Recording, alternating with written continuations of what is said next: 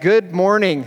I am so excited to see you guys here. For those of you that don't know me, my name is Mark, and I serve as the campus director here at Syracuse. Today, we are starting a new series, and it's through the book of Galatians. I'm really excited to kick this one off. We're going to be going over the book of Galatians for 6 weeks, and there's going to be a lot coming out of it. So I think it's going to be an awesome series. The book of Galatians it's commonly believed to be the first epistle ever written by Paul in the New Testament, and there's a lot in it. So let me go ahead and just give you a little overview of what we'll be going through the next 6 weeks, okay? So 6 chapters, we'll do one each week, okay? This first one today, it's called One Gospel, okay? The gospel is really what the entire New Testament, the mission of Jesus, it's what it's all about, right?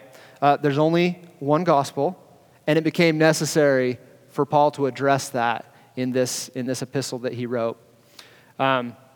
So the gospel began to be polluted and added to by false teachers clear back in the early church, clear back in Paul's time.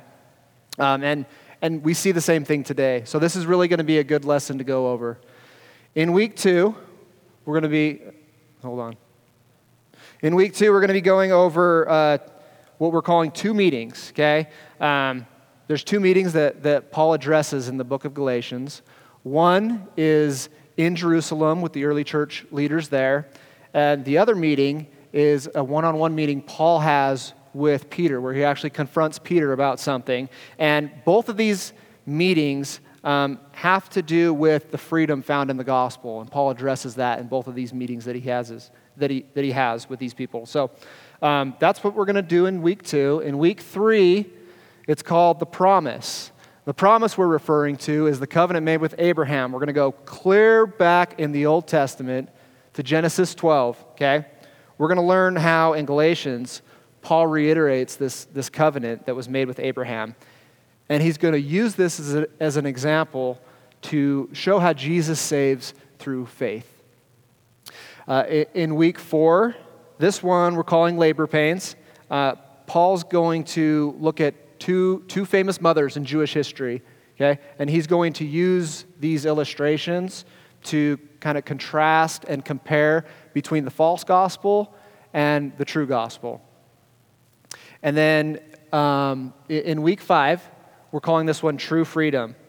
This one we're just going to talk about, Paul talks about in chapter 5, the freedom of the gospel, what it looks like, and how to find it, okay? And then the last one, Paul's going to give some final thoughts in chapter 6 about what it looks like to live out the gospel, to let that spirit shine out through us, okay? So this is going to be an awesome series. Like I said, I'm excited about it. And we're encouraging people, as we go through this, you're going to want to do more than just come on Sunday and listen to the sermon. You're going to want to dig into this yourself. And one of the best ways that we're kind of talking about doing that is, since there's 6 chapters, if you read 1 chapter a day for 6 out of 7 days of the week, and you do that for 6 weeks, you'll read through the entire book 6 different times. Okay? And so that'll give you a really good opportunity to get a lot more out of this. We encourage you to do that on your own with your personal study, with a mentor in your small group, with your family. Okay? You'll just get a whole lot more out of this. So we're encouraging you to do that. Let's get into it here. The book of Galatians is probably like the most intense of all the epistles written by Paul. Paul has, I would call it like a righteous anger that you kind of see come out in this epistle. And as we get into this story, you're going to see why. Some call it the charter of Christian freedom, the book of Galatians, okay? Because Galatians, it really nails down the liberty that we find in the gospel, okay? This book was really important. It was really impactful during the Protestant Reformation. This was one of the most used scriptures. And if you don't know, the Protestant Christians during this time, during the Reformation, this was when they broke away from the Roman Catholic Church. And so this really was their mantra. So it's a really important book.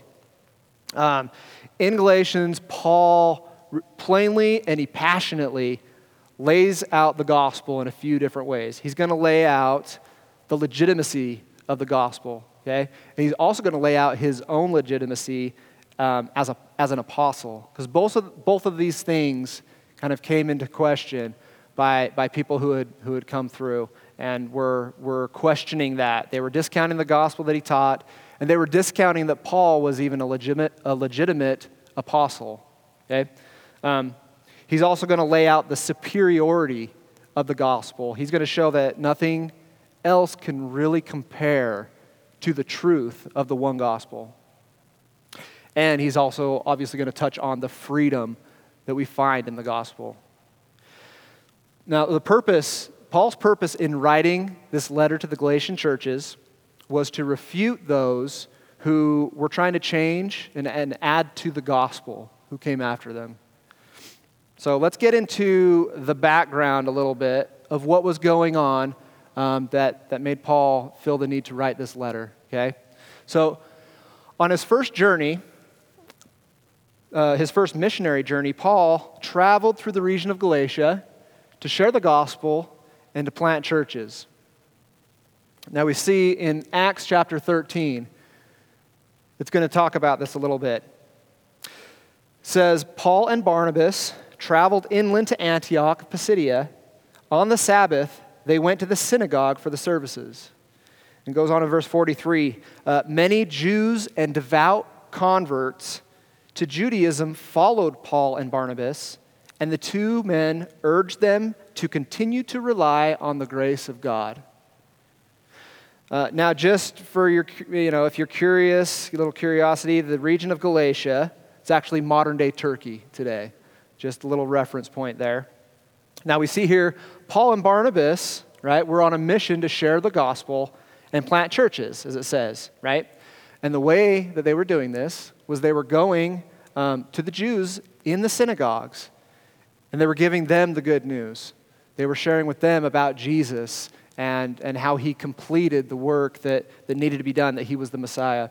There were two different kinds of Jews, okay, in the synagogues at this time. There were those born and raised in it, right? These were Jewish by race and culture and also by religion.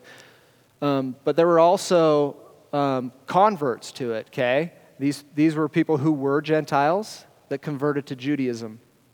Now, just so you guys know, to convert to Judaism back then, it was a lot of trouble. There was a lot of stuff that goes into it, including circumcision, right? I mean, there's a lot of hoops to jump through here. And then following all the Jewish laws and everything. Anyways, just so you guys know, that's the two different groups that were in these synagogues that Paul was teaching, okay? Paul taught and showed the Jews how the Messiah, how Jesus was the Messiah. He was the Messiah that was promised to them, okay, that they'd been waiting hundreds of years for. And he proved that through the Jewish scriptures. He showed that to them. They even ended up taking the gospel to the Gentiles outside of the synagogues, okay? And many, many Gentiles became believers. So what's interesting is we see here how the one true gospel that they bring, right? It unites people. It unites everybody. It wasn't just for the Jews. It brought everybody together and united them all. And so we see how amazing this thing really is. No matter the race or background, everybody was united under this one gospel, this one good news. And that's what the word gospel literally translates to. It translates to good news, okay? Or it can be a verb it can be a verb proclaiming the good news, okay? So they go, they're sharing this gospel, people are coming, it's uniting all these people, it's growing, it's spreading, people are excited about this thing. But it didn't take long for that message of the gospel to begin to get muddled and mixed up by false teachers that began to come in. So this second point that we have here, a group of false believers infiltrated the Galatian churches to bring a different message. So after Paul and Barnabas leave, right? A group coming through began teaching Gentiles that they actually needed to become Jews first before they could become saved. Their message was that salvation required more than just putting faith in Jesus. Right?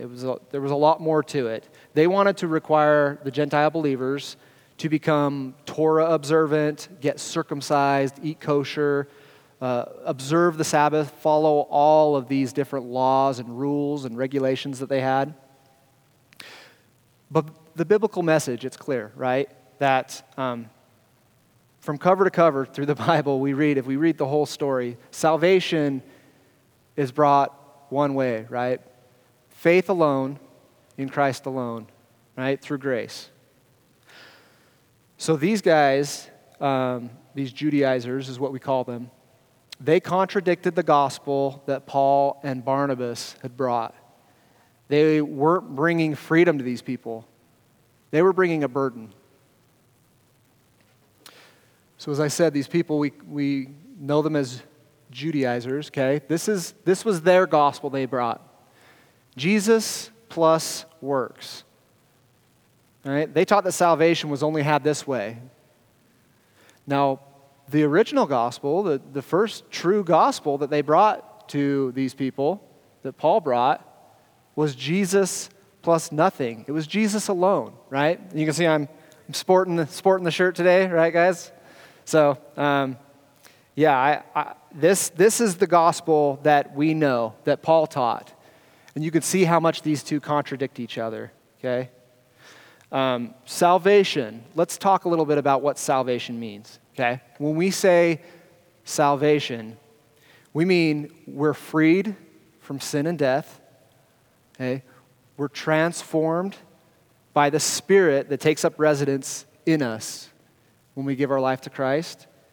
And we're restored in our relationship with God, okay? Able to live in His presence for eternity. This is all done through Jesus, okay? And that's what we mean by salvation. So for these Judaizers, you can see that the perfect sacrifice of Jesus wasn't enough for them. They didn't think it was enough. And I think often we see the same thing today. We see so many people who can't accept that that's enough. They feel that there's something that they need to do. And I think we probably all still struggle with this. We feel like there's something I can do, something I can add to this, something to make me more worthy of accepting this thing, right? So Paul wrote Galatians in response to these Judaizers, but it speaks to us today as well. So he wrote Galatians in response to the false gospel of the Judaizers. Now, in regards to kind of the tone that Paul uses here, let's just think a little bit here. Have you ever seen someone getting picked on or bullied? And just if you have, think about how that made you feel, what you thought in that instance. I know for me, it makes me angry, right? When I see somebody being bullied and I see that kind of injustice going on, it makes me angry. I feel determined to do something about it. And that's how I picture Paul here. As I read through the book of Galatians, I picture Paul having that same feeling of just feeling like there's an injustice going on and it angers him. And he's tackling that. Because you think about it, they came in, they shared this gospel message that was amazing, right? The Gentiles were so overjoyed. They were excited to know that Jesus hadn't just come to save the Jews. He came to save them as well. And that overjoyed them. But now people have come in and they've told them something else. They've told them, no, that's not enough. You guys aren't really saved. There's more that you need to do. You need to become like us. You need to become a Jew first. You have to jump through all these hoops. You have to do all these things. And so as we think about that, think about the state of mind that Paul's in as he knows what's going on here in Galatia. Let's read through what he says here. Starting in verse 6 of chapter 1, I am shocked that you are turning away so soon from God, who called you to himself through the loving mercy of Christ. You are following a different way that pretends to be the good news, but is not the good news at all. You are being fooled by those who deliberately twist the truth concerning Christ. Now, there's only one gospel, okay? There's only one good news. And Paul is writing to remind them of that. What the Judaizers were teaching, this wasn't good news. What he says right here, right? It pretends to be good news, but it's not. The true gospel is the good news that Jesus accomplished what none of us ever could. And it's given to us by grace. Grace, let's talk about what grace is. Grace is an unmerited gift. Okay? It's not something that can be earned. It's not something that can be worked for. If it's worked for, if you work for something, it's no longer grace. It actually says in Romans chapter 11, verse 6, and if by grace, then it cannot be based on works. If it were, grace would no longer be grace. See, the truth is, there's nothing that we can do to pay for our sin. The price is too high. It's too great. The only death that could cover our sin was Jesus's. Okay? And he gave that to us freely because he loved us. So the Judaizers, they were not bringing good news. They were bringing bondage. They were trying to enslave these people again under the law. They were bullying the Gentiles. And that's why Paul responds so strongly. It gets better here. As we go to verse 8, oh boy, here we go. Can you fix that for me, Dallas? Can you go to the next slide for me? Thank you. So he goes on to say in verse 8, okay, to talk about what's going on here. He says, let God's curse fall on anyone, including us, or even an angel from heaven, who preaches a different kind of good news than the one we preached to you. Now, really pay attention to that. That sounds pretty harsh, right? That's some strong language he's using there. Calling for God's curse on those teaching a different gospel. So, obviously, this is an extremely important issue. Okay? He says that anyone, even himself, if he comes through teaching a different gospel that contradicts, that he should be cursed. That anybody who comes through teaching a different gospel should be cursed by God. And look at that. He's even saying if an angel comes through teaching something different, don't listen to it. So the gospel, the real gospel, the good news, it's simple and it's profound at the same time. Paul lays it out clearly in the book of Romans. In chapter 3, verse 22, he says, we are made right with God by placing our trust in Jesus Christ. And this is true for anyone who believes, no matter who we are. And that's the gospel. So what is Paul saying here? What's he saying? How are we made right with God? Are we made right by coming to church? Are we made right by serving, maybe in kids' church, set up tear-down team, greeters? Are we made right by giving or paying a tithe? Are we made right with God by evangelizing, going out and serving on missions trips? What about if you dedicate your entire life to ministry? Dedicate your whole life to God that way. Does that save us? That's not what it says here. It says none of these things bring salvation, right? None of these will make us right with God. This is the way that we are made right with God, by placing our trust in Jesus Christ. And the end of that verse, for me, I think that's really powerful as well. At the end of the verse, it says, it's true for anyone who believes, no matter who we are. That, for me, personally hits me hard. Because I don't know about any of you, but for me, in my life, most of my life, I didn't believe that. I lived a life of sin. I lived a life of selfishness. And I caused a lot of pain and destruction in my life before I came to Jesus. And I didn't feel worthy. I didn't feel worthy of forgiveness. I didn't feel like I deserved it. I knew what I deserved was God's punishment. That's what I knew I deserved. And so when I read that, that's powerful to me. And this is the good news. This is the gospel of Jesus right here. See, we all fall entirely short of the glory of God.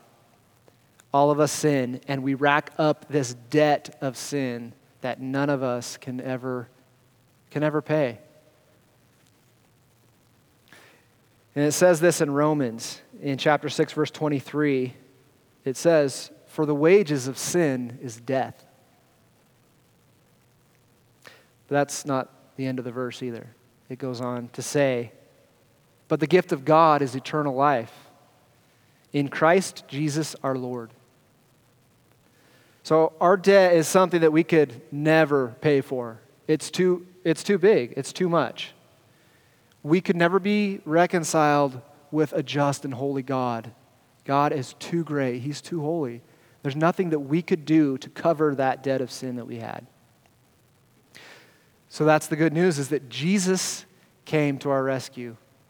Right? He came, he lived the perfect life that none of us could, and he went and paid the debt for us. He took the debt that we deserve, and he went to the cross and took that on himself. And this is the mercy and the grace of Jesus. Now, mercy is not getting what we do deserve, right? It's not getting the punishment that we deserve. Grace, let's define that. Grace is getting something that we don't deserve. It's a gift. Grace is being given the gift of salvation that none of us do deserve. Mercy, not getting what we do deserve. Grace, being given what we don't deserve. And Jesus does both these things. And that really is the central theme of Galatians, okay? It's grace. It's all about grace. And there's nothing we can do to earn it. Now, you look at this illustration we have up here, okay? On one side we have sin, on one side we have works. And it's kind of, if you look at that kind of as a spectrum, right? There's this sweet spot of grace. That's where the gospel is. So, this doesn't give us freedom, right, to go on sinning. Then that's why we've got that sin part crossed out. Because if we're living that way, if we're saying, well, I'm saved, I can just go on living how I want to live, we don't really understand the price that was paid for us. We really don't get it. I don't think we comprehend that. We also can't add anything to it on the other side of the spectrum by putting works on top of it. Right? That's undercutting what Jesus did. And that's also something that is warned about here by Paul. It's really just the pride of man that makes us think that there's something else we can add to it, that we can add something to the grace of Jesus. And we all struggle with it. It's part of our fallen nature, our sin nature. But the final words of Jesus when he was up on the cross were what? It is finished. And it is. It's finished. And we live in that victory. Those who have given their lives to Christ, we live in that victory. That's where the good works come from, right? That's where our desire to do all these things come from. It's not to save ourselves because we can't do it. That comes out of that love. Like Jesus Jesus won me. He won my victory. So here's the question. Are you trusting in Jesus alone for your salvation, or have you fallen for a different gospel? If you haven't put your faith in the work of Jesus and Him alone for your salvation, I encourage you to do that. And you can do that today. You can do that right now. It's a gift that He offers. That's what we talked about, right? What grace is. It's a gift. And He offers it to anybody who believes in Him if you put your faith in Him. And He's waiting for you to accept it if you haven't. He paid a pretty hefty price, right? And He wants us. He wants you. He loves you. He wants you. And that's why He did what He did. If that's a decision you'd like to make today, if you'd like to give your life to Christ, to accept this free gift of grace that He offers each and every one of us, no matter who we are, no matter what we've done, I encourage you to do that. Talk with somebody maybe that you've come with today. Come find a leader. Come find Ray. Will you raise your hand? Ray will, and Sharice, my wife in the back, you saw her up front earlier. Come find somebody and we'll talk to you about it, because we would love to help you make that decision. You can come talk to me afterwards. But I just really pray that you guys would really contemplate that and think about that. And we should also let this sink in and register that this is the gospel. This is who we are. This is the victory that we live in. Those who have given their lives to Jesus. Let's let that motivate us. Let's live in that victory. Okay, guys? Let's go ahead and pray. God, we are just so humbled as we talk about the work that You did, the sacrifice that You made for us because You love us that much. Those of us who were so lost in sin, so such enemies of Yours. I myself, I've been an enemy of Yours. But God, You love us. You love us anyway. And this is how much You love us, that You gave Your only Son to die in our place, to pay that debt that we could never pay. You took that on, Jesus, and God, we are just so overwhelmed, overjoyed, so grateful. We're so undeserving of it, and we know that. But that's Your love for us.